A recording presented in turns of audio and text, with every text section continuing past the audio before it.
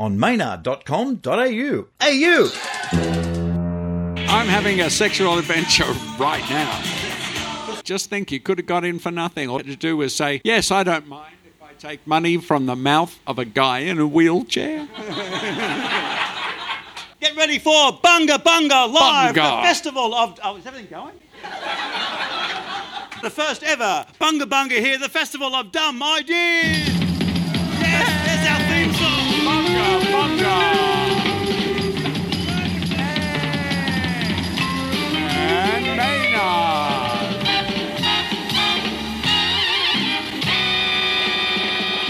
This is the first Bunga Bunga we've ever done live. Thanks for coming here. There will always be a Bunga Bunga. That's where the song, will there be a Bunga Bunga And tomorrow? I brought along all the well-known sound effects. Too much. That's in there, and I brought this one. This one. There you go. That's actually from Roger Ramjet, 1966, yet it sounds oddly like Homer Simpson. Ladies and gentlemen, it's so exciting to be here at the Harold Park Hotel recording for the very first time Bunga Bunga, the podcast. Is there anybody here who hasn't heard the Bunga Bunga podcast? Wow, Yeah, whenever Tim and I play that in the show, that's code for masturbation. Or Paul Livingston. We use it for both, actually. We do. So most people are here accidentally, and well done you. You've come here expecting comedy, and you may well be right. Of course, if anything goes wrong, we play this. And hopefully by the time that 20 seconds is over, it's fixed, or we play this.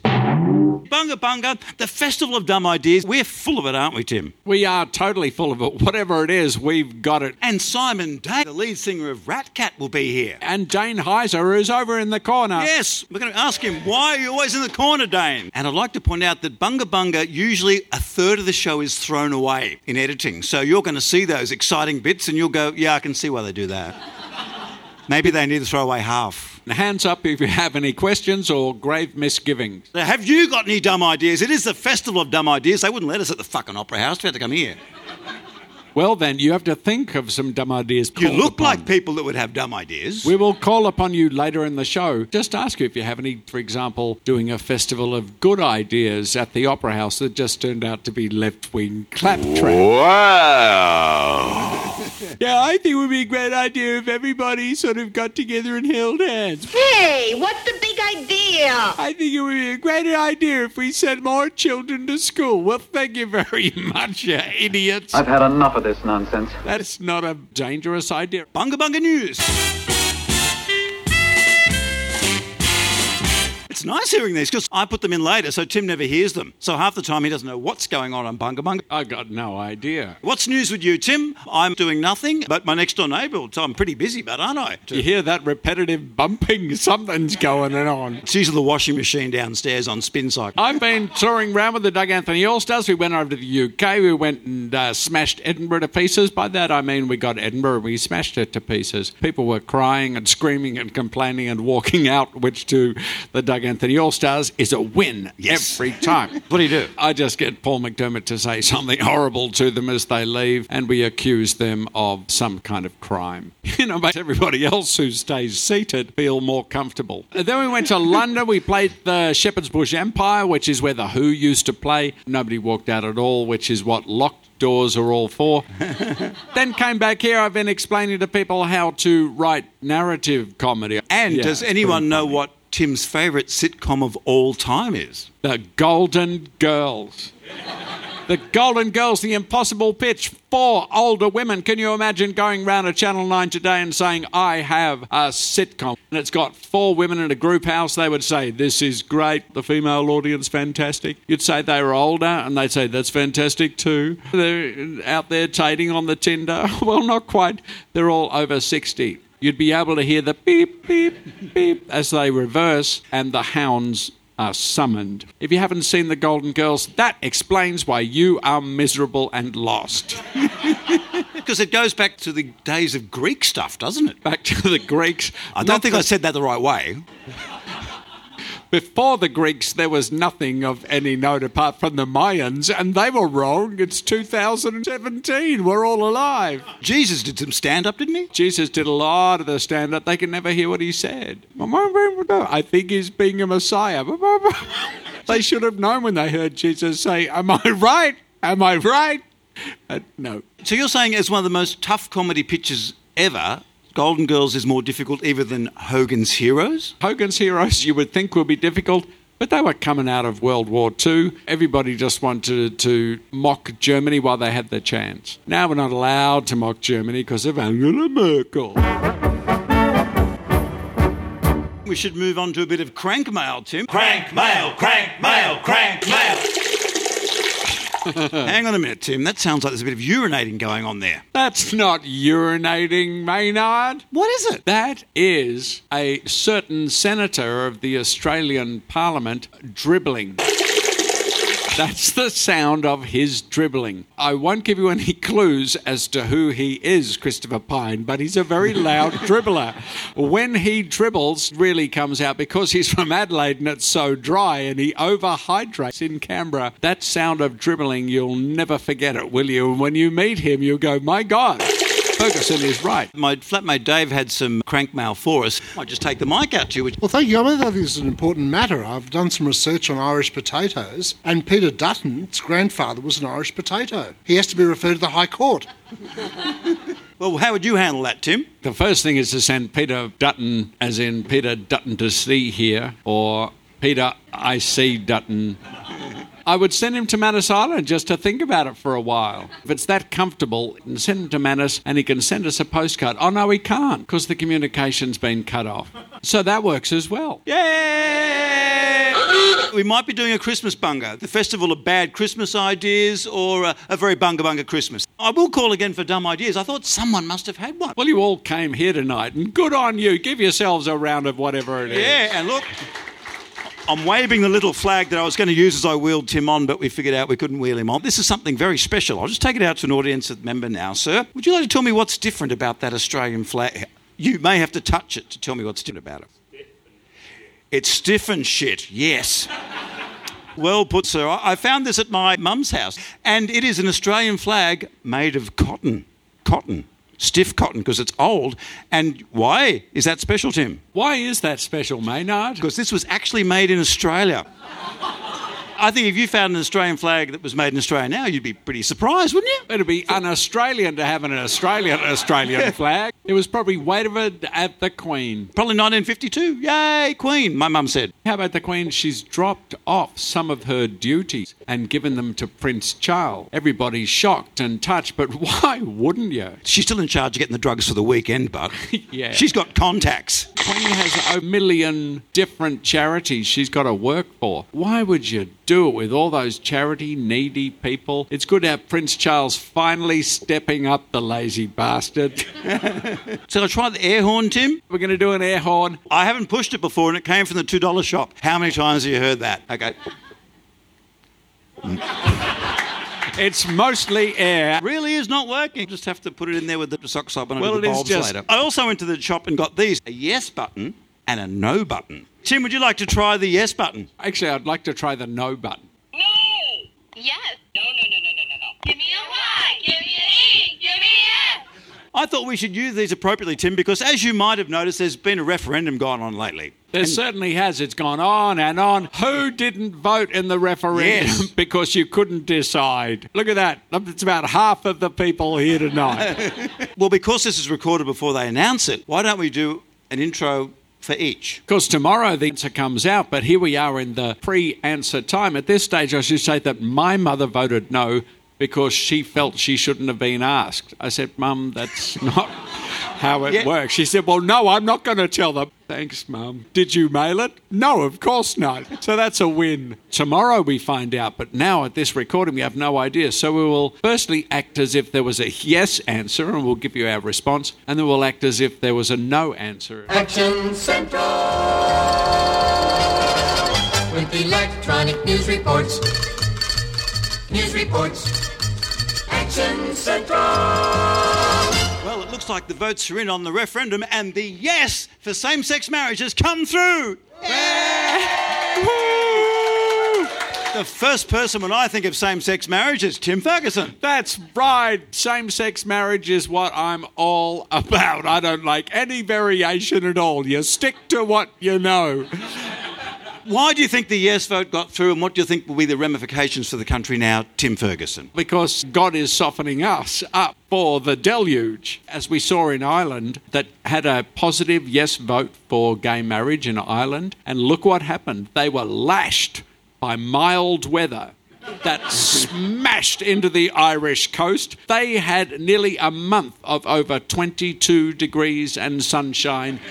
That was God sitting back saying, I told you so. But Australia is coming towards its summer months, and I imagine there will be warm weather and some balmy weather and probably clear skies. So watch out for that one. Okay. But meantime, I think tomorrow we can expect some cold weather, and it serves Australia right. Now we should do the no vote. Well, the results are in, and as we didn't expect, it's a no vote to same-sex marriage. I know you're disappointed, but that's because you're all going to hell. Your chances, Australia, of going to heaven and being treated well by the good Lord, who is an Anglican God, not the Catholic one. The Catholic one's okay with sex, in fact, is okay with sex in the most inappropriate situations. But the Anglican God is very slightly grumpy with you. You will be going to hell if you voted yes. If it was a no vote, that's because most Australians are who I usually say they are, which is a pack of uptight, backward, slack-jawed, please put a squeegee in my mouth and choke me nongs. You're basically pretty stupid. Now we should get on stage. Our first interview subject of the night. Please make welcome all the way from the front desk, Dane Heiser. Hey!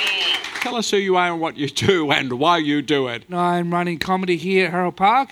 I do run the room. We run it on the last Tuesday of every month. I took a delay because I had to hide the cash. You don't want people to take the $60 to go on the door. Well, the pressures of running a monthly comedy evening, you get all the egos coming in. Tim all Ferguson, the comedians. what aren't the pressures? Running comedy isn't easy, but I do it because, there's nothing more rewarding than putting on a night and having less people than you expect show up. It makes the people who actually turn up even more special to you. So, round of applause to you guys. Well done. Thank you, leaving the house. What's the stuff that people won't leave their house for? The stuff that they don't trust, they don't have anything that proves to you guys that they're worth coming for. So the riskiest ones I normally have are the ones that aren't really known, that are good and are really solid, but they're not known. So you guys aren't going to trust enough to leave your houses on a Tuesday night and come here for it. What are some examples of these new shining stars? Alex Jane, Paige Halley. Jared McGowan is also really good, coming up through the ranks. Cole Legacy is a weapon and not to be trusted, but he's a good comic. Who has got the most walkouts? Normally walk out on my own shows.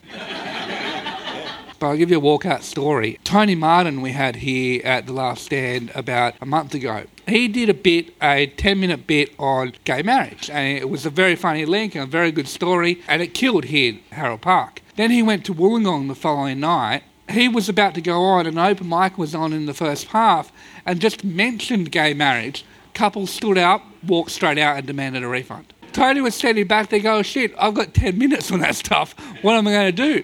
So he did the 10 minutes. He said he got about 6 minutes in, but not well enough and not as well as it went here, so he bailed on it. You never know. You could hit a nerve. Some topics people just don't like. Tony's a very funny comedian, but really the Doug Anthony All-Stars would like it if people were getting up and leaving because we'd mentioned gay marriage. We would insist upon kissing whichever male was one of those two people. Poor Tony was by himself, whereas, I have a Paul McDermott, I'm happy to use it. Dane Heiser, comedy legend. Make sure you get down to the Harold Park. It's first Tuesday of every month. You'll be able to come and see all the great comedians.